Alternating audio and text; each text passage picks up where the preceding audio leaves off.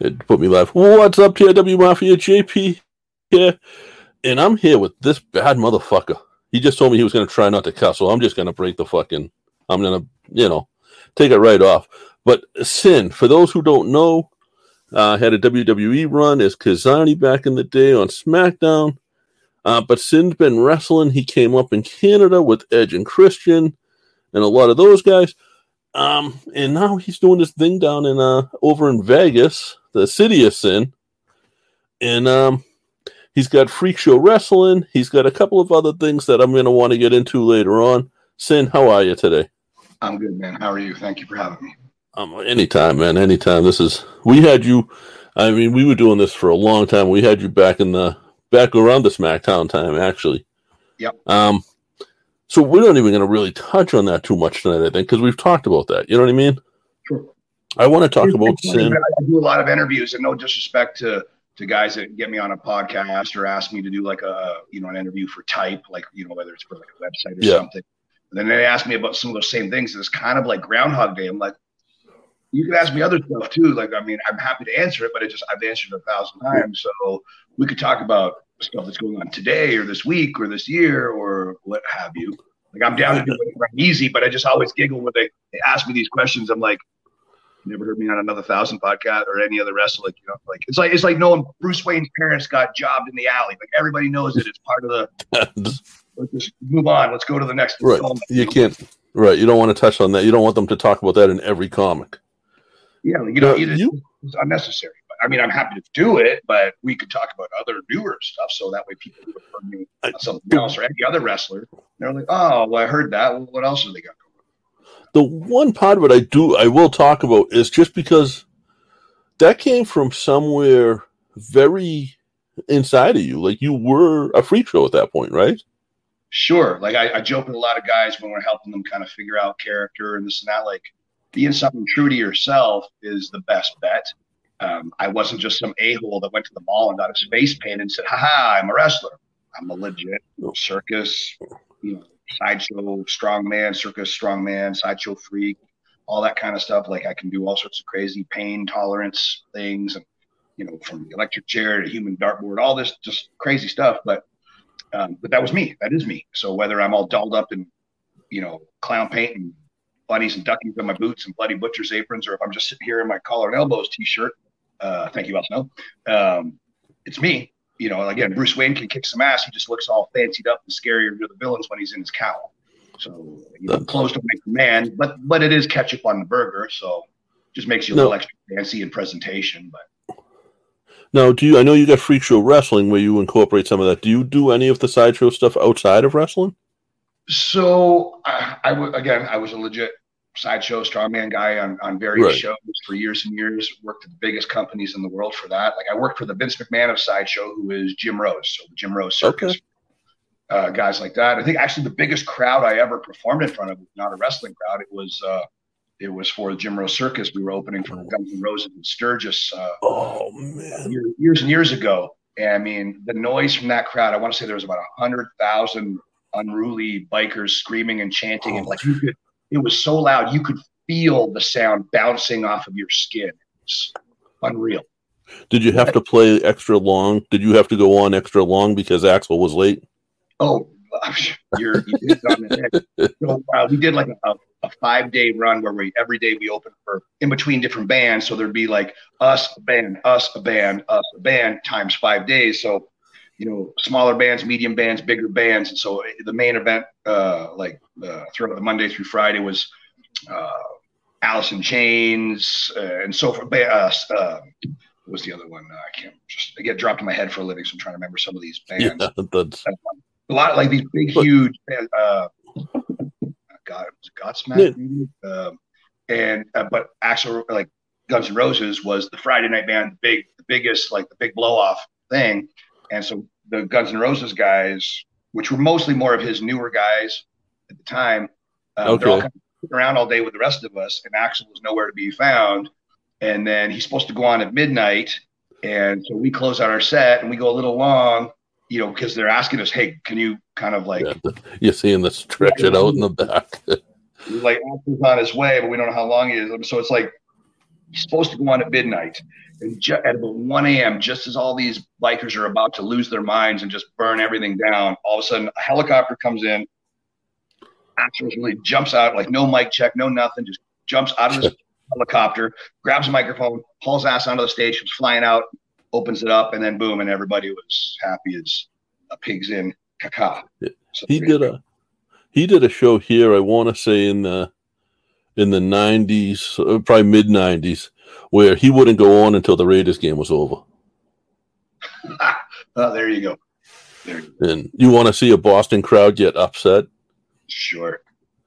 Now you're doing the freak show wrestling. You still take bookings outside though too, right? Yeah, so I actually focus more on individual bookings these days. Freak show is definitely like my baby, but it was a creature of love, and it was very expensive to do. And it's not like just, all these wrestlers show up and then it's like, okay, this is a good guy, this is a bad guy, give me 10 minutes, blah.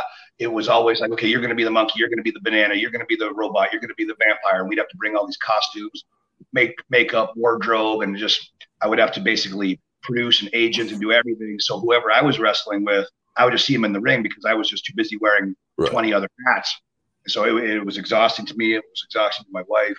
And then again, I love the performers, and some were great. And then some were just hands out, like, hey, even though you wrote this character for me, that's way better than anything I came up with myself.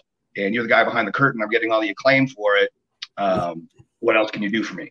And so I thought, instead of babysitting, 40 or 50 performers on a night, I could just babysit myself and travel out and about and enjoy that and just go wrestle and do what I was put on the planet to do. So, I am free show wrestling. When you book me on a show, you're going to get a version of it depending on sort of what the situation is, what kind of show is it? Is it a PG show, a family show, some kind of hipster 21 plus drinking crowd show?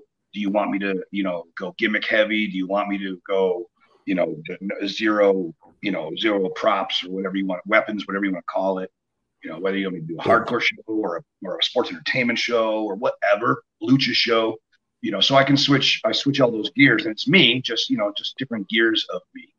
But like this past weekend, I wrestled in Green Bay on a Friday night against a local kid, super good, really. Everybody watch out for this kid. He's really good. Little high flying dude, crazy character. Like, again, very similar to me, but different. His name is Skits. Really good kid. Skylar Joy. Well, that's a shoot name, Skylar Joy. What a wrestling name if I ever heard. Right. And so we went weapons heavy on that, and like I dragged him. I literally grabbed him by an ankle and by a wrist and just dragged him around in thumbtacks, and threw him off of this. And he did terrible things to me. I did terrible things to him, and everybody loved it. And you hugged at the end of it, right? Yeah, so that was in Green Bay, and then the next night in just outside of Minneapolis, I'm wrestling Hernandez from Impact. Oh, no. So we have a very different match, but again, the promoter, and it's very PG, family oriented, but the promoter wanted some of the shenanigans. So I just put together some stuff that I figured, I would be amused by, and Hernandez would not mind doing, and all this. So, I think he had a harder time biting his lip not to giggle through the match, it's really more than anything. I was going to say, I could see that being where if you weren't the veteran that you are, that's not an idea you would be pitching to Hernandez. Right. I mean, I'm literally, trying to stick a banana in his face or, whatever. I squirted him with Windex and you name it, all sorts of dumb stuff, No, you had a run with Chikara, and your character, while it's very Chikara-like, is also not very Chikara-like of what Chikara was at that point. Like, you're very character-driven, but not very, like, they're almost G-rated. Right. Yeah. I mean, I remember I think I said the word bitch at some point, like, I don't remember, and they started chanting, like, watch your language, which amused the heck out of me. Yep. I'm like, sorry, all right. And, I'm trying to play with the audience. And it was a fun crowd. It was good, always a good time. I have nothing but fun memories of Chikara. What I always appreciated about Chikara was the audience was very much in on the joke.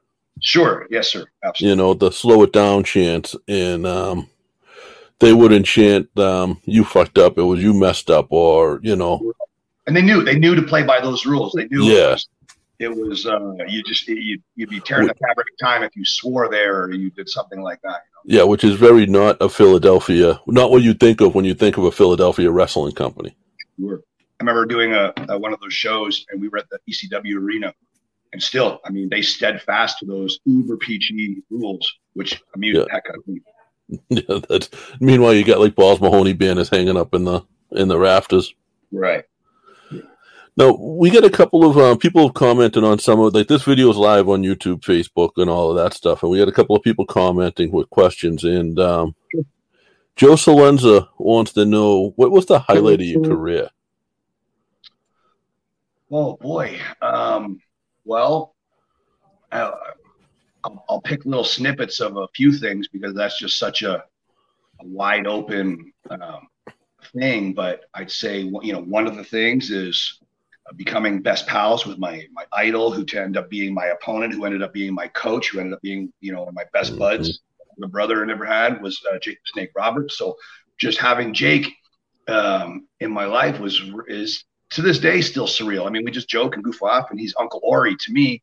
But I mean, when I was a kid, I was literally sitting on the couch with Edge and Christian as kids, watching Jake DDT Steamboat on the concrete. Yeah, thinking like Edge and Christian were beside themselves, and I just remember thinking, I want to be the guy doing the DDT, not getting the DDT, and I was hooked ever since. And then growing up, so I meet him, I wrestle him, we end up buddying up, I travel with him, he became my mentor, my coach, and everything. And now we're just as tight as close to me as anybody in my family. So that's pretty awesome. That's real. Like back, and I brought this up, like how we had you on before. You at that point there, you were very excited because you were about to start being his bump guy during his training. During a couple of his, you were about to go be the bump guy in some of his seminars. Yeah, so we would do we have a school together. I would do seminars with him, and it was funny. We did this big seminar at the Cauliflower Alley Club, which for those who knew, who don't know, that's like a yearly like a wrestling convention where it used to be closed doors, where it used to be like just for the wrestlers, not for fans, and then they opened it up and let everybody come in. And so we did a seminar together. And at that stage of the game, I want to say that, as amazing as he is, I don't know that he really spent time coaching per se. Like he would mentor, he obviously gave DDP the right stuff, Stone Cold the right stuff, Undertaker the right stuff. But as far as being at the school, like just having like a lecture, teaching a wrestling seminar or what have you. And they booked us together to do that seminar. And Jake just started out by going, "You start." And so I start talking, and then I look at him like, you want to jump in on this? And he'd go, "Yeah, keep going." And I'm trying to tag out to Jake because yes, I know my stuff, but at the same time, I'm smart enough and humble enough to appreciate he's Jake the Snake and I'm not. So people want to hear what he's got to say. So he would literally end up doing these things where I would talk for like 5 minutes and he would go, "Yep, what the clown said." "Oh, yep, he said." And then, then eventually he kind of got cozier and jumped in, and we went back and forth, and it was really fun. And I remember I had so many people come up to us afterwards and give us compliments, and The Rock's mom came over and quote unquote said, "Boys, that was fucking awesome." That's awesome. And Jake just looked at me like a little kid. He's like, "That was awesome. That's The Rock's mom." Right. That's one of those things where you get goosebumps. Yeah, we're both little kids, And so for her to come over and drop that on us, that lineage goes without saying, And so that was really neat. And then, now we opened up the Snake Pit and did a lot of coaching with that stuff. But yeah, I think doing those seminars was really great for both of us because I think it gave knowledge back to the industry. And then it was fun for us. Like it was cool to give back. So hopefully it was useful to who was listening, and it was fun for us to let it. Now, is the Snake Pit Wrestling Academy, is that a traditional school? I want to word this right. Is that like a normal school where it's open weekly, or is that just seminars? Yeah. So I used to coach when I first moved to Las Vegas. I coached for Future Stars of Wrestling, FSW. Yeah. And then Jake and myself and D'Lo Brown decided to branch off and do our own school. So we did our own school, Snake Pit. And then we just felt it to be an inevitability that we should all sort of, work together. And I think it's hard enough to be a success when you're working together, let alone when you're fighting for scraps. So Snake Pit and FSW kind of got into bed together. So they had Kenny King and Disco Inferno teaching, and we had myself and Jake the Snake and D'Lo Brown teaching. So now all of a sudden you've got a school of these 5 guys. Right, that are all incredible. Yeah, not to mention other very regular drop-ins like Kikutaro, TJP, Davari. And then on top of that, then we have a lot of seminar guys coming in. So we would bring in different, everybody from Matt Hardy to Hurricane to Gangrel to Al Snow to Jimmy Hart to Ricky Steamboat. The list goes on and on. So it was pretty damn one-stop shopping, if I do say so myself. I would have given my right leg for that when I was starting. Yeah, I don't think. I mean, with Jake, I don't think there's ever been a guy who wasn't supposed to make it, who made it as far as he did and did everything he did in this business. Sure. And I say wasn't supposed to make it with the utmost respect. I understand what you mean. The world was against him. Sure, yeah. Join the freaking club. So when the going get tough, the tough get going. Exactly. I'm such an artsy guy. I preface so many things, and I learn, and I'm inspired by so many things. And it could be silly things or important things or whatever. But when you stumble over something, and it just speaks to you, no matter how cheesy or cool or this or that it is, whether it's something in a song, a movie, a poem, a comic book, video game, whatever, wherever you draw influence from.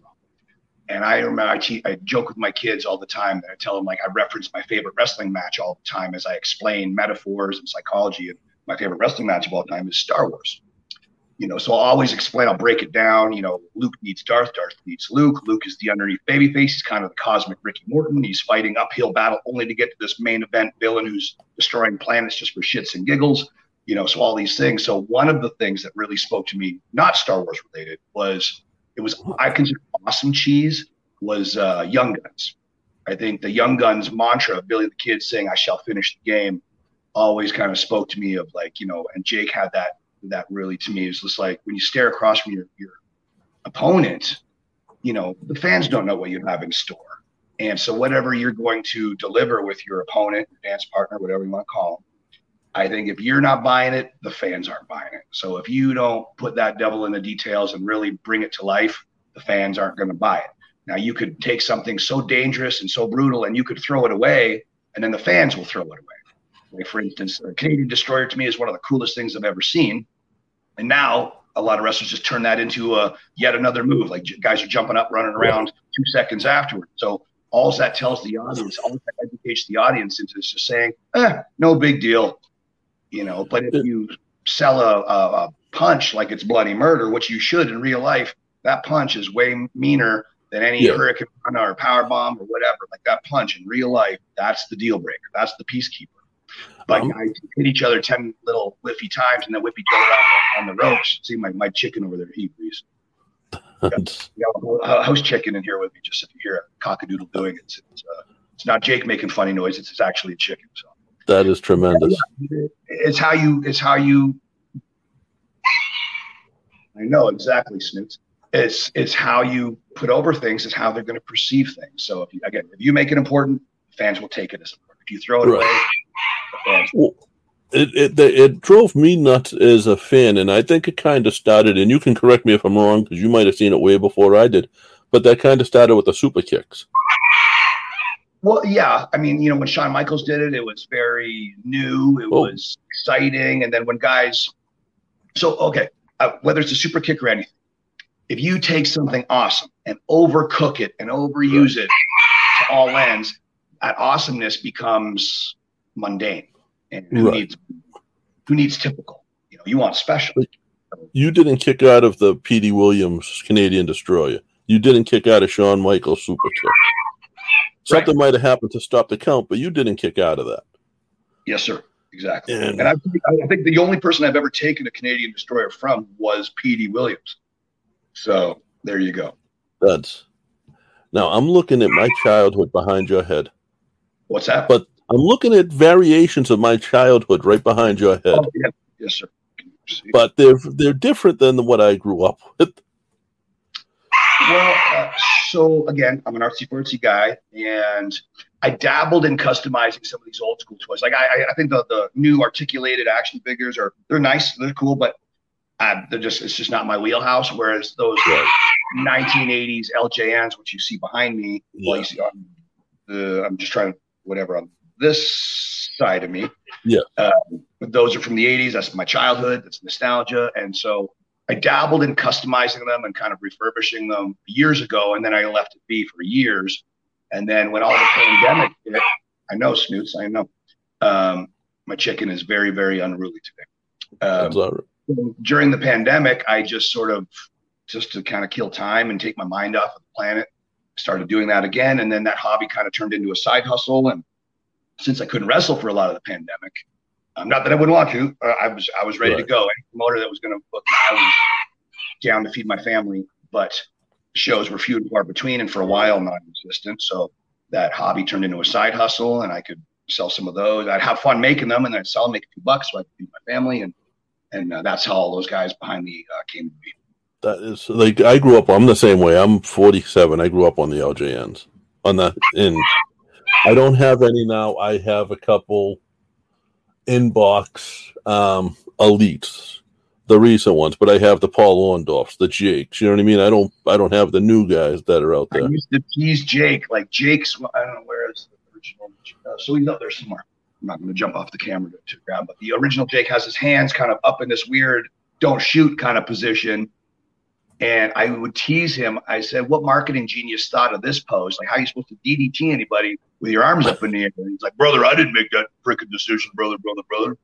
Nobody did, apparently. Right. Did you watch the Netflix special on the figures? No. So there's a Netflix, the Toys That Made Us on Netflix. Yes. Yeah, where it was like the LJNs and the He-Mans and the G.I. Joe. Yes. Yeah. So on the wrestling one, they were saying they got the names and they got the faces, and then they just put them into what they thought were wrestling poses. Right. Yeah. If you look, like I remember teasing, I joked with Edge one day because he is the biggest Hulk Hogan fan ever. And Christian and I would get yelled at by Edge as kids if we scuffed his LJN Hulk Hogan. Oh, so that was the easiest one to scuff. Yeah. He's like, "Quit it. You guys are playing one too rough. You're going to scuff Hulk Hogan." And we get so upset. Me and Christian would just kind of giggle and whatever. And when Adam would walk into the other room, we would just clang. We beat the shit out of Hulk Hogan and all this stuff. But anyway, so I told him one day, I said, "Hey, I'm going to get you upset here. Watch this." He goes, "What?" I go, "Go look in your old LJN box and go look at Hulk Hogan's fists." And he's like, "Well, why?" And I go, "Just do it. You'll know." And so he comes back totally pissed off. He's like, "Son of a bitch," and all this stuff because a true fighter knows how to make a real fist, not an actor fist where your thumb is up on this, like thumbs in, thumbs. Every red-blooded man thumbs in on a fist, and whoever you can put your thumb out, it's probably gonna break when you. So ridiculous. It's if you punch with your thumb out like that. Where's my camera? There we go. You're gonna break your thumb. First punch. The actor punch, the David Caruso special. You're absolutely. Like, I grew up in the city, so I've thrown a couple. Right. When you look at some, half of them have their thumbs out, and they're just in these weird poses. And whoever sculpted a lot of those old school LJNs didn't know much about wrestling. Like how even just if you look at some of their knee pads or some of their boots, it looks like kind of like spacemen or something. That just doesn't look right. And so weirdly, I get the silly compliment of like, "Man, your stuff looks better than a lot of the old school." A lot of the old school ones, they speak to me out of nostalgia, but when you really look at them, they weren't overly well done. So I don't know that my bar is set. So my bar is set not too high because the original ones were not so amazing. They're just your childhood. So you look at all these fancy toys these days, like those Spawn toys and all these Rob Zombie toys, all these look so amazing. Whereas you look at the stuff that when we were kids, like they looked like little kindergarten-y ridiculous things that were so simplified compared to what they have now. But I want them to look detailed and fun, but at the same time have that LJN simplicity and so forth. They come with 4 or 5 sets of hands. We were happy with Kung Fu Grip. That's right. Yes, absolutely. Now, how do you feel as I got excited for it, and I haven't bought the figure yet, but I'm going to. But as a customizer, as someone who takes some of the old LJN figures and probably made some of them into some of the newer wrestlers of today, I'm sure. Yeah. How do you feel about the Cody Rhodes LJN? I haven't seen it up close. I'd like to hold my opinion until I actually see them where I can actually hold it and process it. The pictures of it look fine. They look neat or whatever. I think maybe some of them. I just saw the Cody one. I didn't see any of the other ones, but I just saw a picture of it. I didn't hold it or see it.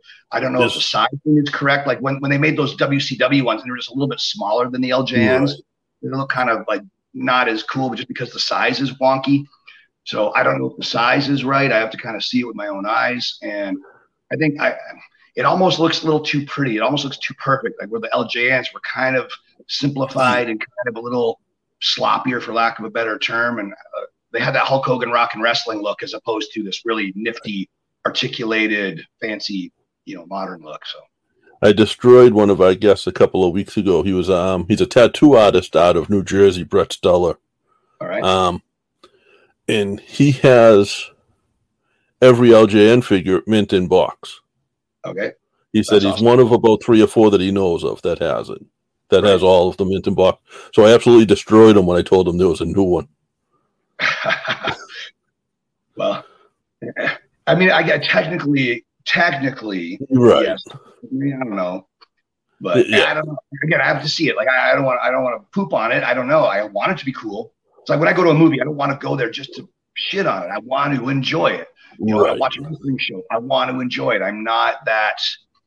He didn't put his elbows correctly with the way he did his suplex, or you're watching a movie and I want to enjoy the movie. I don't want to hear, well, Peter Parker's his web shooters were out of his wrist. It was supposed to be a machine. Just enjoy the freaking movie. The same as a wrestling match. Like you like it, Oh my God. You just nailed that too. I don't think there's any two groups that are more critical than the internet wrestling community and the Marvel movie universe. I'll tell you something right now that will get me so much hatred from the term smart mark, which makes me giggle.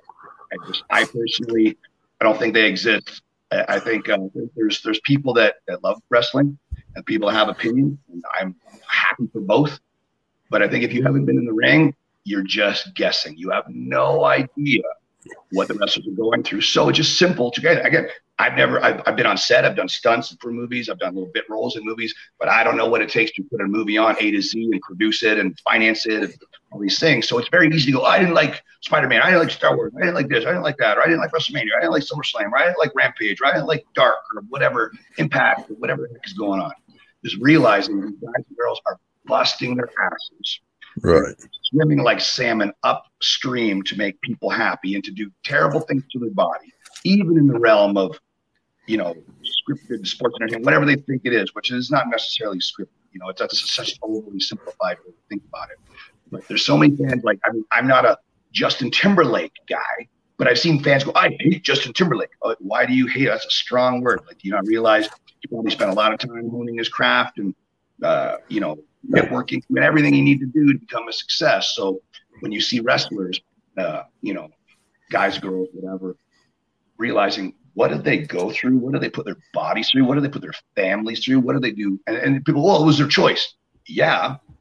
But still, like, it's kind of like, what did you do? Right. You went to the show and you brought a notebook and critiqued it and gave matches 4 stars. It's funny. It's like the ending of that Jay and Silent Bob Strike Back. Like those fans that are saying stupid, crappy, mean stuff online would be knocking their knees, shivering to get your autograph in an airport. It's the same. And again, I'm going to spur, I'm sure, so much hatred about saying that. But for the people who love wrestling and just love being entertained, I'm super respectful. For the people that just want to poop on it because they got nothing better to do, or maybe they're not happy with themselves, 2 words for you.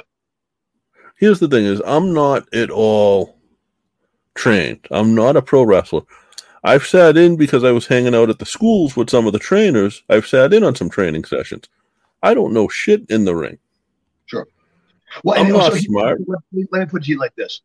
Whether you're a fan watching, or you're an armchair quarterback watching, or you're an aspiring wrestler watching, or you're an advanced wrestler watching, or a writer or a producer or a promoter watching, you can see it on TV or at a live event. You can hear it on TV or at a live event. You cannot feel it.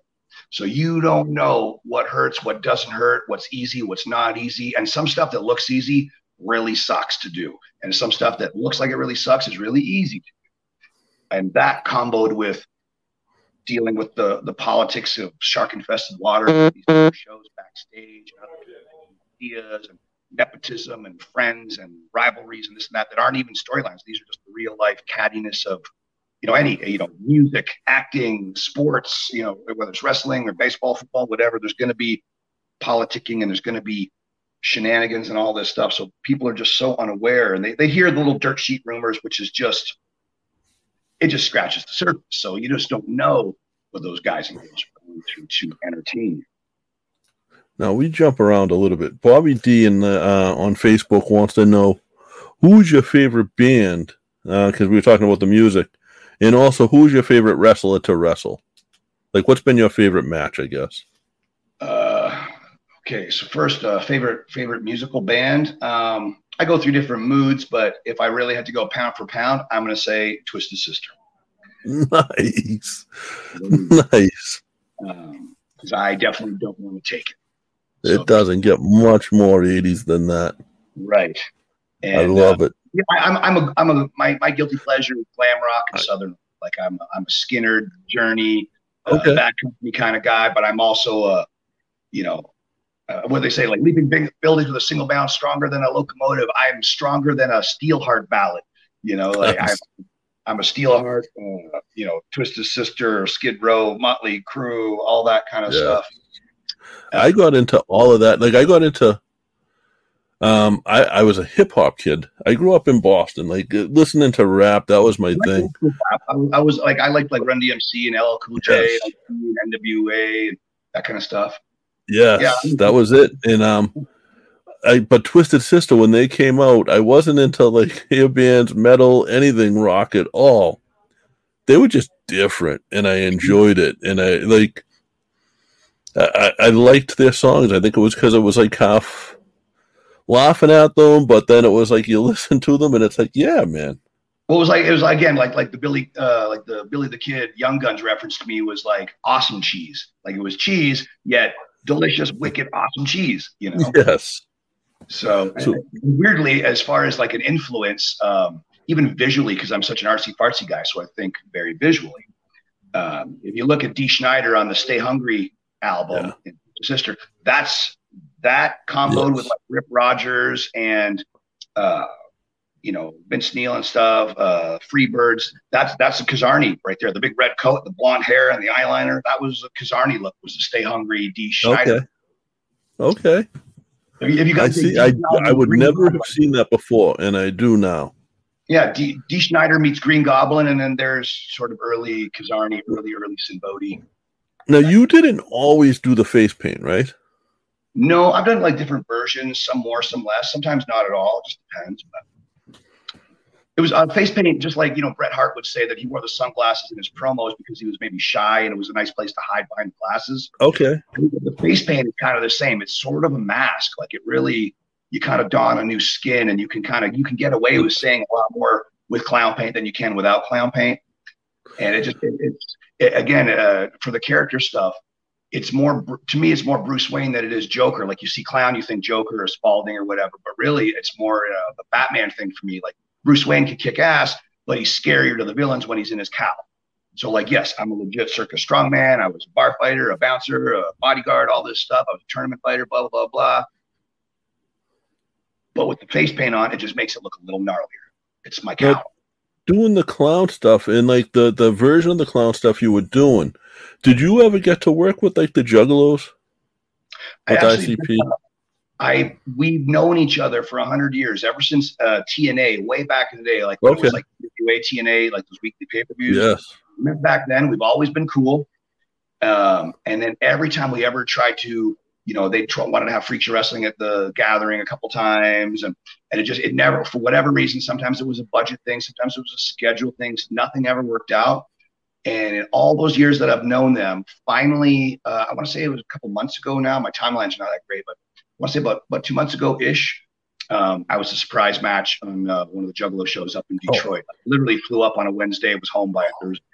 So I used to be a juggler. I still appreciate them. Like you said, it's like the art of what they do and the visual aspect of it as much as it was the music, like the Fago flying, all the stuff going on, the zombies walking around in the background at all their shows.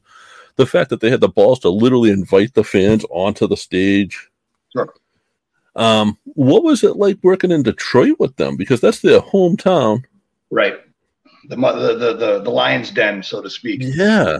So back in the day when I was first cutting my teeth, like as a green wrestler, turn of the century, 99, 2000, 2001, I spent a lot of time in Detroit wrestling with Huck, underneath Huck's show. Okay. Insane Championship Wrestling. Yes. And so I met a lot of different guys there, you know, from CM Punk to Colt Cabana, the Necro Butcher to, you know, Pondo and all those guys. So I cut my teeth in a very, very bloody, hardcore city. So coming back, I mean, I've wrestled off and on for, like, I used to wrestle for Scott Moore, who's one of the Impact guys. Right. I wrestled for him in Detroit. I wrestled on 8 Mile so many times and all this kind of stuff. So I'm no stranger to the D. I just haven't been there in quite a while, and finally got to go back up a couple months ago. It was a lot of fun. Yeah, I would think that, like, as a performer, whether you're into, like, the Insane Clown Posse or not, I would think that performing in front of their crowd would be something like special, because they get so into it. Like, there was a referee from this area, and he showed up at one of their shows, and, you know, somebody brought him in or whatever, and he thought he was going to ref. They threw him in a pair of cut-off jorts, and he was Backwoods Billy. Right. And the fans were chanting for Backwoods Billy. They had no idea who he was. That was a character that was made up 10 minutes before the show. Sure. And those, you know, fans, you know, especially the fans like that, they want to go and they want to let it all out. They want to bark at the moon. They want to shout it out. You know, they want to shout at the devil. They want to do all that stuff. And they want to enjoy. They want to just exhaust their energy. And so that's a wonderful kind of crowd to work in front of. And some crowds, you have to earn it a lot more, or it's harder get. You can get it, no problem. Like if you have any kind of skills and every creativity and you got some balls, you can get it done. See, my chicken agrees. You know, but I always giggle when I hear, you know, when wrestlers will do shows, you know, maybe like at a convention or at a ball game or something, and they'll you know, they'll be met with crickets, and then they'll squawk it as like it's the fans' fault, like, well, it's not a wrestling crowd. And I would just giggle. I'm like, so they're humans, aren't they? Go entertain them. It's your job to figure out how to entertain them. Like, if your Hurricane Rana isn't getting it done, do something else. If your dive isn't getting it done, do something else. If whatever it is you're doing isn't getting it done, do something else. Like switch gears, learn how to work, you know, learn how to put that crowd. The crowd isn't sitting in those seats. The crowd, the camera right there. The crowd is right there. If you're a good wrestler, that's where the crowd is. That's where they're sitting in the palm of your hand. You're putting them there. They want to be put there, or else they wouldn't have bought a freaking ticket to go. Right. I think that's the difference. But that, what you just said, that's the difference sort of between a wrestler and a worker too. Right. And you need both. You know, different words morph over the years. Like some words meant something drastically different 50 years ago than they do now. You know, nowadays they throw around the word worker. There's a lot of wonderful, I see Harvey Snoots again, he agrees. There's a lot of wonderful athletes. There's a lot of wonderful sports entertainers. There's a lot of wonderful high flyers, a lot of wonderful good guys or bad guys, or whatever you want to say. Not a lot of workers. So that's not an insult. That's not a dig. Right. That's not some kind of passive aggressive. What does he mean by that? It's. I mean it exactly what I say. You know, like I would joke if you've ever seen Chasing Amy. Oh yeah. Old school movie. So some of the younger guys that don't have to see the movie, I'll explain it. It's a comic book thing, and there's a scene in the movie where they're arguing over. So the one guy pencils, he draws the comic books, and then the other guy inks over the pencils, and he's the inker. He's a tracer. So, yeah, this other guy comes along and goes, "Oh, so you're a tracer?" He goes, "No, I'm an inker." He goes, "But you didn't draw it, right?" He goes, "No, I inked over the drawing." He goes, "So you're a tracer?" So I would joke and say, "I am a penciler, not an inker. I can work. I don't need to memorize. I can feel." And you know, at times when for safety or for maybe economy of time or something to get everything right, or to make sure some certain dominoes fall where they may on purpose, you know, you memorize certain things. But for the most part, you should be able to work. Like, what if you need to go short? What if you need to go long? Oh, so-and-so's broken down and they're not here. Can you wrestle for another 10 minutes? Yes, I can. Can you wrestle for another 60 minutes? Yes, I can. Where that's very intimidating and scary to a lot of younger wrestlers, not because they can't, they just haven't been taught that lost art way of walk and talk business, whatever. Yes. that whole Memphis walk and talk style, or just working is just the simplest way to say it. It's a very, very, very lost art. And then you would get guys who would hear me say that would listen to this and go, oh, what does he know? What has he ever done? I'm a walking hard drive with Jake the Snake's knowledge. I have been in the ring. I'm in that unicorn age bracket where I've wrestled damn near everybody in the 80s, but I'm young enough where I can wrestle with all the youngsters in the now. So I'm happy. I'm not an old, grumpy, jaded guy, but I don't like this high spot. I don't like these high flying. I like all the cool moves. I just want to see it come together with the right work rate, with the right stories to get the right mileage to generate the right emotional satisfaction from the audience. When people say, where have you been or what have you done, and question you like that, like that's one thing. If it's a student going into your school, one, they should know where you've been, but they should question it as well and say, hey, what have you done, to make sure it's the right school. But if it's just someone random, when you're giving someone advice and they're stopping like that, ask them what their day job is. Right. And well, that's the thing. It's like, so again, I'm not a better human than anybody that's a wrestling fan. I'm not as much of a wrestling fan as anybody. But it's just, I think it's a very obtuse way to think, like, I hate Robert De Niro. Oh, yeah? Well, he might not be your favorite actor, but realize he put his time and he really learned how to do this thing, or this guy, or this musician, or this athlete, or this whoever, or whatever. They probably put their time in the way you put your time in doing whatever it is that you are on the planet. Whether you're a lawyer, a forklift driver, or a waitress, or a stay-at-home mom, or a stay-at-home dad, or a this or a that, whatever you did to become who you are. Imagine how many hoops you jump through. Same thing for those wrestlers. Same thing for those rock stars, athletes, actors, whatever. So it's and I think you don't have, like, if I was to be like, hey, you crappy forklift rider, or hey, you crappy accountant, you idiot accountant, what do you know? Like, that would sound pretty damn rude. So I think a lot of fans, when they're online running their yaps, don't realize, of course, performers have thick skin, so they're going to get used to idiotic opinions.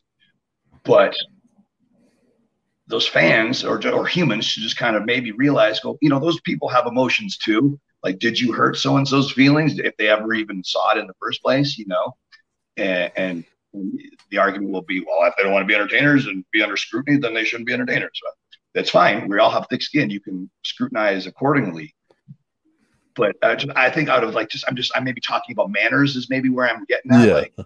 If I didn't like your shirt, I don't necessarily need to go, I don't like your stupid shirt. I just might not say anything about it or whatever. I like your shirt, by the way. Do you have a promo code for them? I certainly do. If you if you go to the Collar and Elbow site and you type in Sinn Boddhi, we'll take care of you. I will put that in our show notes, so that'll go out. Yeah, check with Collar and Elbow. I've got very good standing with Al Snow and Collar and Elbow, and also Pro Wrestling Tees, / Sinn Boddhi, all that crazy stuff. Well, so all those companies, both Pro Wrestling Tees and Collar and Elbow, are wonderful companies, and they do a lot of great things for charity stuff. Like, when they sell those Shad Gaspar shirts or money, whatever, like that money goes to those families. So that's a pretty awesome thing. Like Al Snow or Ryan and so forth from Pro Wrestling, they don't have to do that. They do that to be just humans, So right, and both of those companies sell enough shirts without doing that. So right, for sure. Like they wonderful people, wonderful companies. Now, I have a selfish question. Actually, I have two selfish questions. Right. The first one, and they're not really wrestling related, I guess, sort of, but do you have a figure that you customize that you're most proud of? Oh boy. Yeah, I love figures. If you can't tell, like especially those LJNs. So that's. I have a lot. So I'm going to move the camera. I just finished. I was a couple weeks ago. I made the Ricky Steamboat from. It was actually from a match that I saw as a kid. It was it's called the Big Event. It was when get clobbered from behind by Paul Orndorff and the Machines. Right. And the Machines wrestled Bundy and Stud and Heenan, and so it was the match where. Ricky Steamboat had his dragon, his little alligator there. Yes. And Jake had his snake, and so I customized the Ricky Steamboat from that thing, and the Jake from my favorite Jake match, the Steamboat from my favorite Jake and Steamboat match. That is awesome. The Steamboat from that match from when I was a kid at the Big Event in Ontario, and then the. Oh, you were actually there, huh? Yeah, I was there because that was a great show. We were there as little kids, little teeny boppers, and And then the Jake one that I made has the red tights that says DDT down the side when he wrestled Macho Man on the on Saturday's main event. And to me, that's, if I had to pick a favorite match, so I think you asked me that earlier, and I don't think I answered it. I'd have to say my favorite match to watch, probably if I had to pick one, would be Jake versus Macho Man, in that when it was, you never saw good guys fight good guys or bad guys fight bad guys. It was just such a way out left field booking at the time. Like, my brain was blown as a kid. I'm like, what's going on? And they're both bad guys. What's going to happen? The fabric of time is going to rip. It's going to be crazy. And I remember Jesse the Body on commentary painting a wonderful story saying, I can't remember if it was like Gorilla Monsoon or Vince, whoever it was, might have been Gorilla, who was calling with him. And he said, it'll be interesting to see how this plays out and see which way the crowd favors, because both of these guys are notorious rule breakers. That's how he put it over. And my brain was, I bit hook, line, and sinker. I'm like, yeah, I got to see him. So Jake sort of ended up taking the baby position and Macho took the heel position, and it was an amazing match. So long story short, Jake's wearing those tights on this little toy from that match. That's awesome. And no, what about reasons? They're over on the shelf where I would show you them, but I mean, I made this little Django. He's just sitting on my desk, so my God, pull him up. I can't see. There it is. That is, no, I don't have the eye to look at one figure and see a different figure, so that's something special. And that Papa Shango is amazing. You put most of them on your Instagram, right? Yeah. If you want to see any of that stuff, you can see it on my Facebook, my Twitter, my Instagram. So what I would do is sometimes I would hand sculpt certain things. Sometimes I would get 3D printed heads. Sometimes I would enlarge some of those Hasbro heads. You can use different kind of chemicals to make a larger mold and whatever. This guy specifically his head is a Hasbro enlarged head. So I enlarged it with chemicals and whatever, and molded it. The body is actually not an LJN. The upper body is from a vinyl Andre the Giant kind of superhero figure. Okay. And the legs are from this same Hulk Hogan, this old school Hulk Hogan, who's a pretty. So the legs are the same as those legs. So there's my little nerdy toy sidebar for you. Oh, right? That is so. Now, the other two. Today's episode is brought to you by DB. DB is a Scandinavian brand that makes backpacks and bags to help people on the move stay ready for anything. From streets to the peaks, DB's gear is travel tested by some of the world's best athletes, adventurers, and creators. Over the past decade, DB has designed and developed, released and refined the best bags in the market. With DB's patented hookup system, you're able to attach smaller products to your backpack, roller, or tote. Guys, you know damn well when you're traveling and you don't have enough pockets, there's not enough room in your bag, you still got something, just clip it on, and you're good to go, whether it's going through the TSA checkpoint, going from the car to the hotel room, or you're backpacking through the Elks. We are teaming up with DB to exclusively offer our listeners 10% off your next purchase by using the code POD10 or go into the link in our show notes. DB, it's time to move on. It's time to get going. Things I have to do is we give away a figure every week. We're giving away, I'm a football fan. I'm in New England. I don't necessarily care for this guy anymore, but football season's coming up, so we're going to give away the Rob Gronkowski Elite figure. Because I thought it was fitting. I just got to spin a wheel real quick. I'm going to bring that up on the screen right now. If you don't mind, it just takes us a minute. Sure.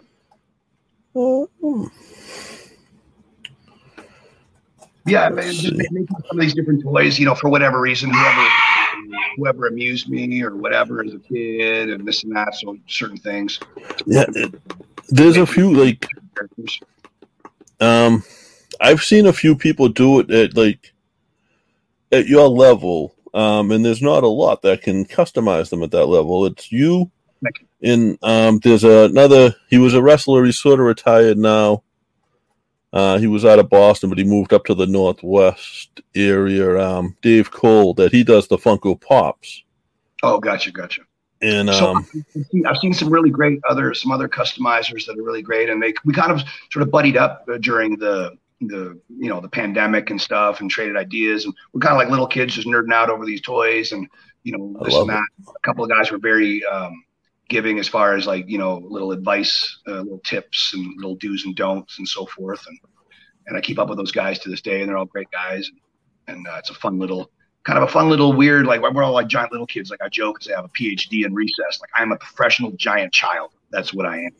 But so, you make a living at it. Sorry, the three Irish boys, the Irish Whip Twitter actually won the raffle. So I'm just going to shuffle and spin again real quick. Fair enough. Can't have that. We got to give this figure away.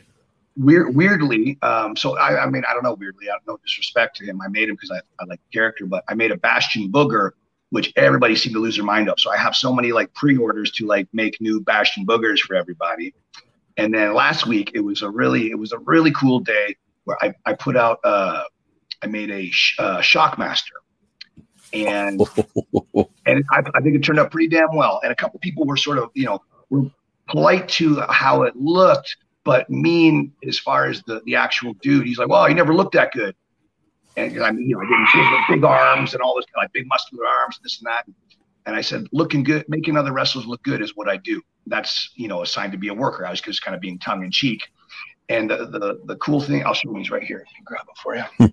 Red Star Dragon, you were really close, but it went to DJ Robbins 7. So I made this Shockmaster here. That is. I keep on going the wrong way on the cameras there. There you go. That is crazy. And so he is 100% hand sculpted. And besides the Star Wars helmet that I built. Yeah. The cool thing about it was the other day, last week or so, when I posted it, the first person to send me a really, really sweet message saying how much he liked it was the real Shockmaster, Fred Ottman. So that Tugboat, Typhoon. So that was really, he's like, man, he goes, that's really great. And I hope you have a wonderful day. It looks great. He's just a really sweet, nice man. So again, awesome.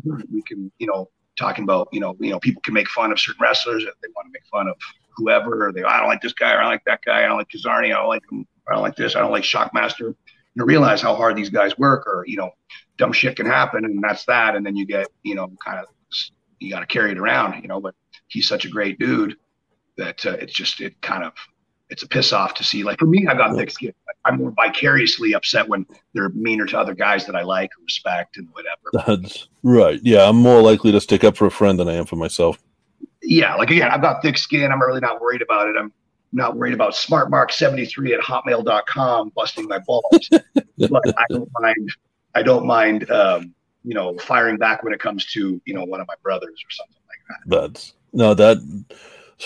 That's cool. And that's sort of the advantage I think you have too. You talked about how, like, being your age and being a wrestler, you've got to work with a lot of these guys. So now you're customizing these figures, and you're able to show them. Yeah, half of these guys have been in the ring with. It's surreal. Even when I was doing it, let alone when I look back on it, like standing across from Road Warriors or Rock and Roll Express or Steiner Brothers or Kamala or King Kong Bundy or Jake the Snake or you name it, all these guys. You're like, when you're in the ring standing across from those guys, I don't know about anybody else, but what was going through my head was like, what the hell am I doing with my life? This is crazy awesome. Like these are some wild Samoans standing across from me. What am I thinking? That's, some. You would fit right in with that. I could see you fitting right in with them though. Well, I came up with a lot. I really cut my teeth on a lot of off of the Wild Samoan show. I wrestled just about every famous Samoan you could think. I never wrestled The Rock, but just about all the other ones, just about. Now, do you have, because I know you wrestle a lot of the young guys too around, when you're traveling around. Do you have, is there somebody that should be on everybody's radar that you don't feel like is? Over the years, I've seen a ton of woulda, shoulda, coulda guys that had the skills, guys that had the range, creativity, and just for whatever reason, life and happenstance was not on their side. Dude, there's so many of those guys that could hang with anybody on TV that never got to TV, and the wrestling universe will never get the pleasure of watching them because they just happenstance just did them wrong. I have. At the wrong time, they got somebody pregnant, or they were. Somebody just rubbed they rubbed somebody the wrong way and they just got screwed before they ever got any momentum or anything like that. But as far as I will definitely favor one of my students that's coming up. So again, super proud of Zoe Stark, Karrion Kross. These are some of the kids that came out of my school. Super proud of them. And there's just so many. There's Chris Bay.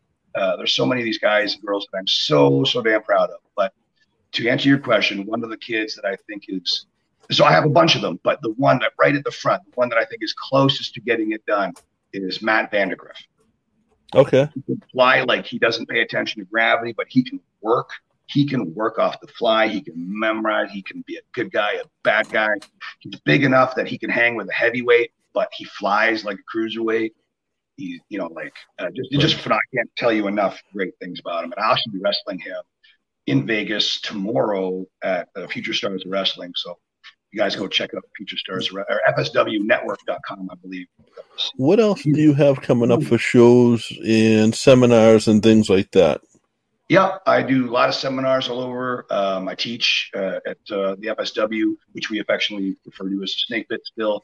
But once we merged FSW and Snake Pit, for business purposes, it's FSW, but, we affectionately call the student ring, like the training ring, the Snake Pit. I do my Facebook Live sometimes from there. Okay. But yeah, when I travel, I'll do seminars, I'll wrestle, do seminars. And, but yeah, tomorrow I'm looking forward to dancing with my kid. That is cool. We'd love to have them on. If any of your students, if you want to get them onto a podcast, just let us know. The door's open. I'm sure I could make that happen. And, we're easy. We don't. We go out of our way not to look for like trouble. You know what I mean? I think me and Joe, the other kid I've done it with, I think we found enough trouble in our lifetimes where we go out of our way when we do this to not look for it. Sure. And just have fun, like shit, Well, so right there. So like, yes, there's a lot of hard work. There's a lot of stuff you do not see. Like so much stuff happens behind the scenes, and like wrestlers will joke and say, hey, to any promoter in the world, wrestle for free. You're just paying for the other 23 and a half hours a day. You're paying for the travel. You're paying for the dieting. You're paying for the weightlifting. You're paying for the fancy costumes, all that stuff. But the actual match, that's on the house because we love this shit. So, love of the game is as cheesy as it sounds. Smiles on faces. That's the name of the game. If it's selling tickets, making people hoot and holler, and keeping the wrestler safe, it's correct. My buddy Anthony Green, I think you might have wrestled him at one of the Vegas shows he did. He just posted something very similar because, he just had he's open for bookings now after his release, and he was posted a picture on his plan on the picture on the plan said, "I wrestle for free. This is what I get paid for." Yep.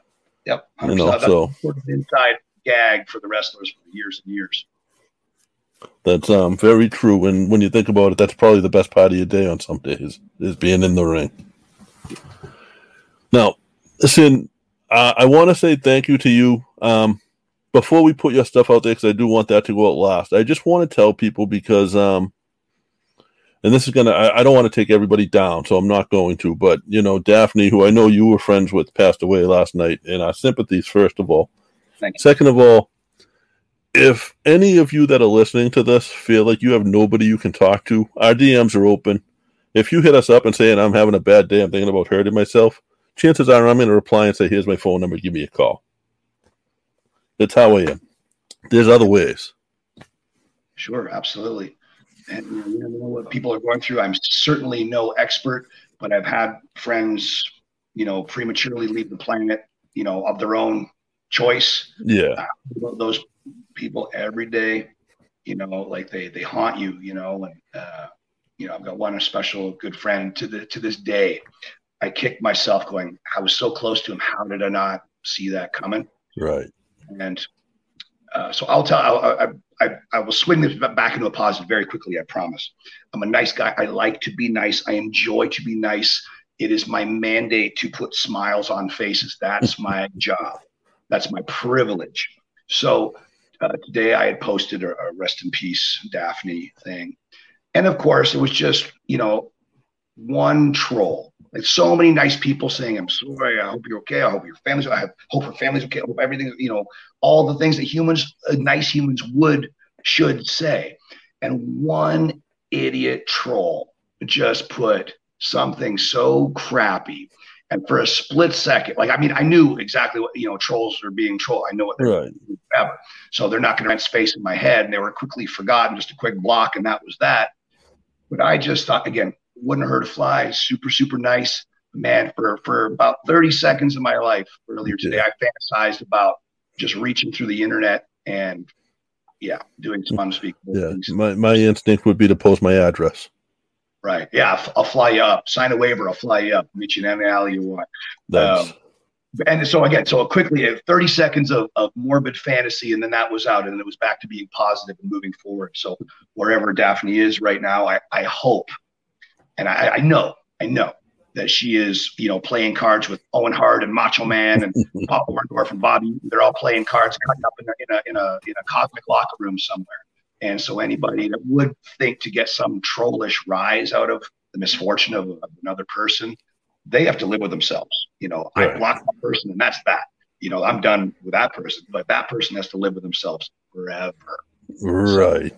And the only reason I bring it up is just to let other people know, hey, if they get met with some really shitty negativity, shrug it off, because that person wants you to be miserable. If you let them, if you fall for it, then you're playing right into their trap. So just, going gets tough, the tough gets going. And if you need help, of course, ask for help.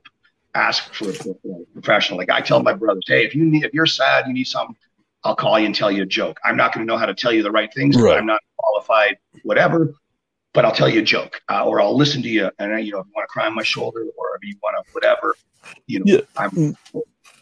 that's about what I'm good for, is I can listen to you. I'll let you vent, and I can't give you advice because I'm not trained on that. But like you said, if I can put a smile on your face at the end of it. I remember, and I'll bring this back to Jake the Snake, who, some people love him, some people think he's crazy, some people think this, some people think that. I've only ever seen the good side of Jake. He's always been nothing but a big brother to me. Awesome. So when I got divorced the first time, I was very upset. I was fully in control, but I was very upset, like stupidly, super duper upset. And I remember him just calling me every day. Are you okay? You need to hear a joke. Would you want me to fly in? We'll go get a bite to eat. Whatever. And he would dwell on the nicer side of things.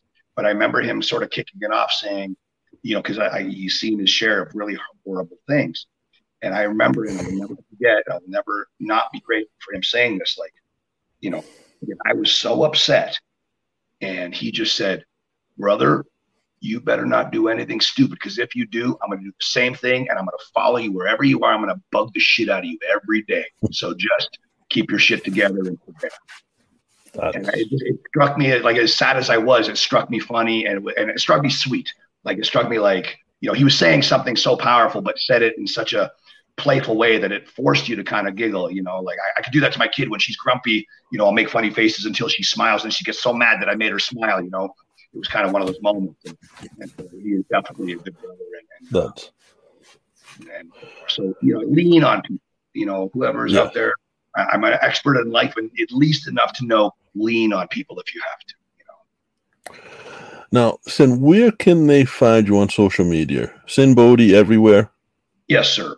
Facebook, Instagram, Twitter, Sinn Boddhi, SINNBODHI. And on my YouTube page is Freak Show Wrestling.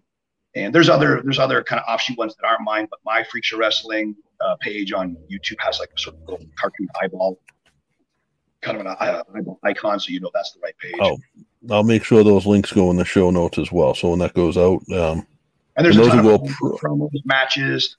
There's those Syndiculous episodes, which again, something I made during the quarantine to A, amuse myself, and B, hopefully distract other people from being rats in cages while all the shenanigans is going on.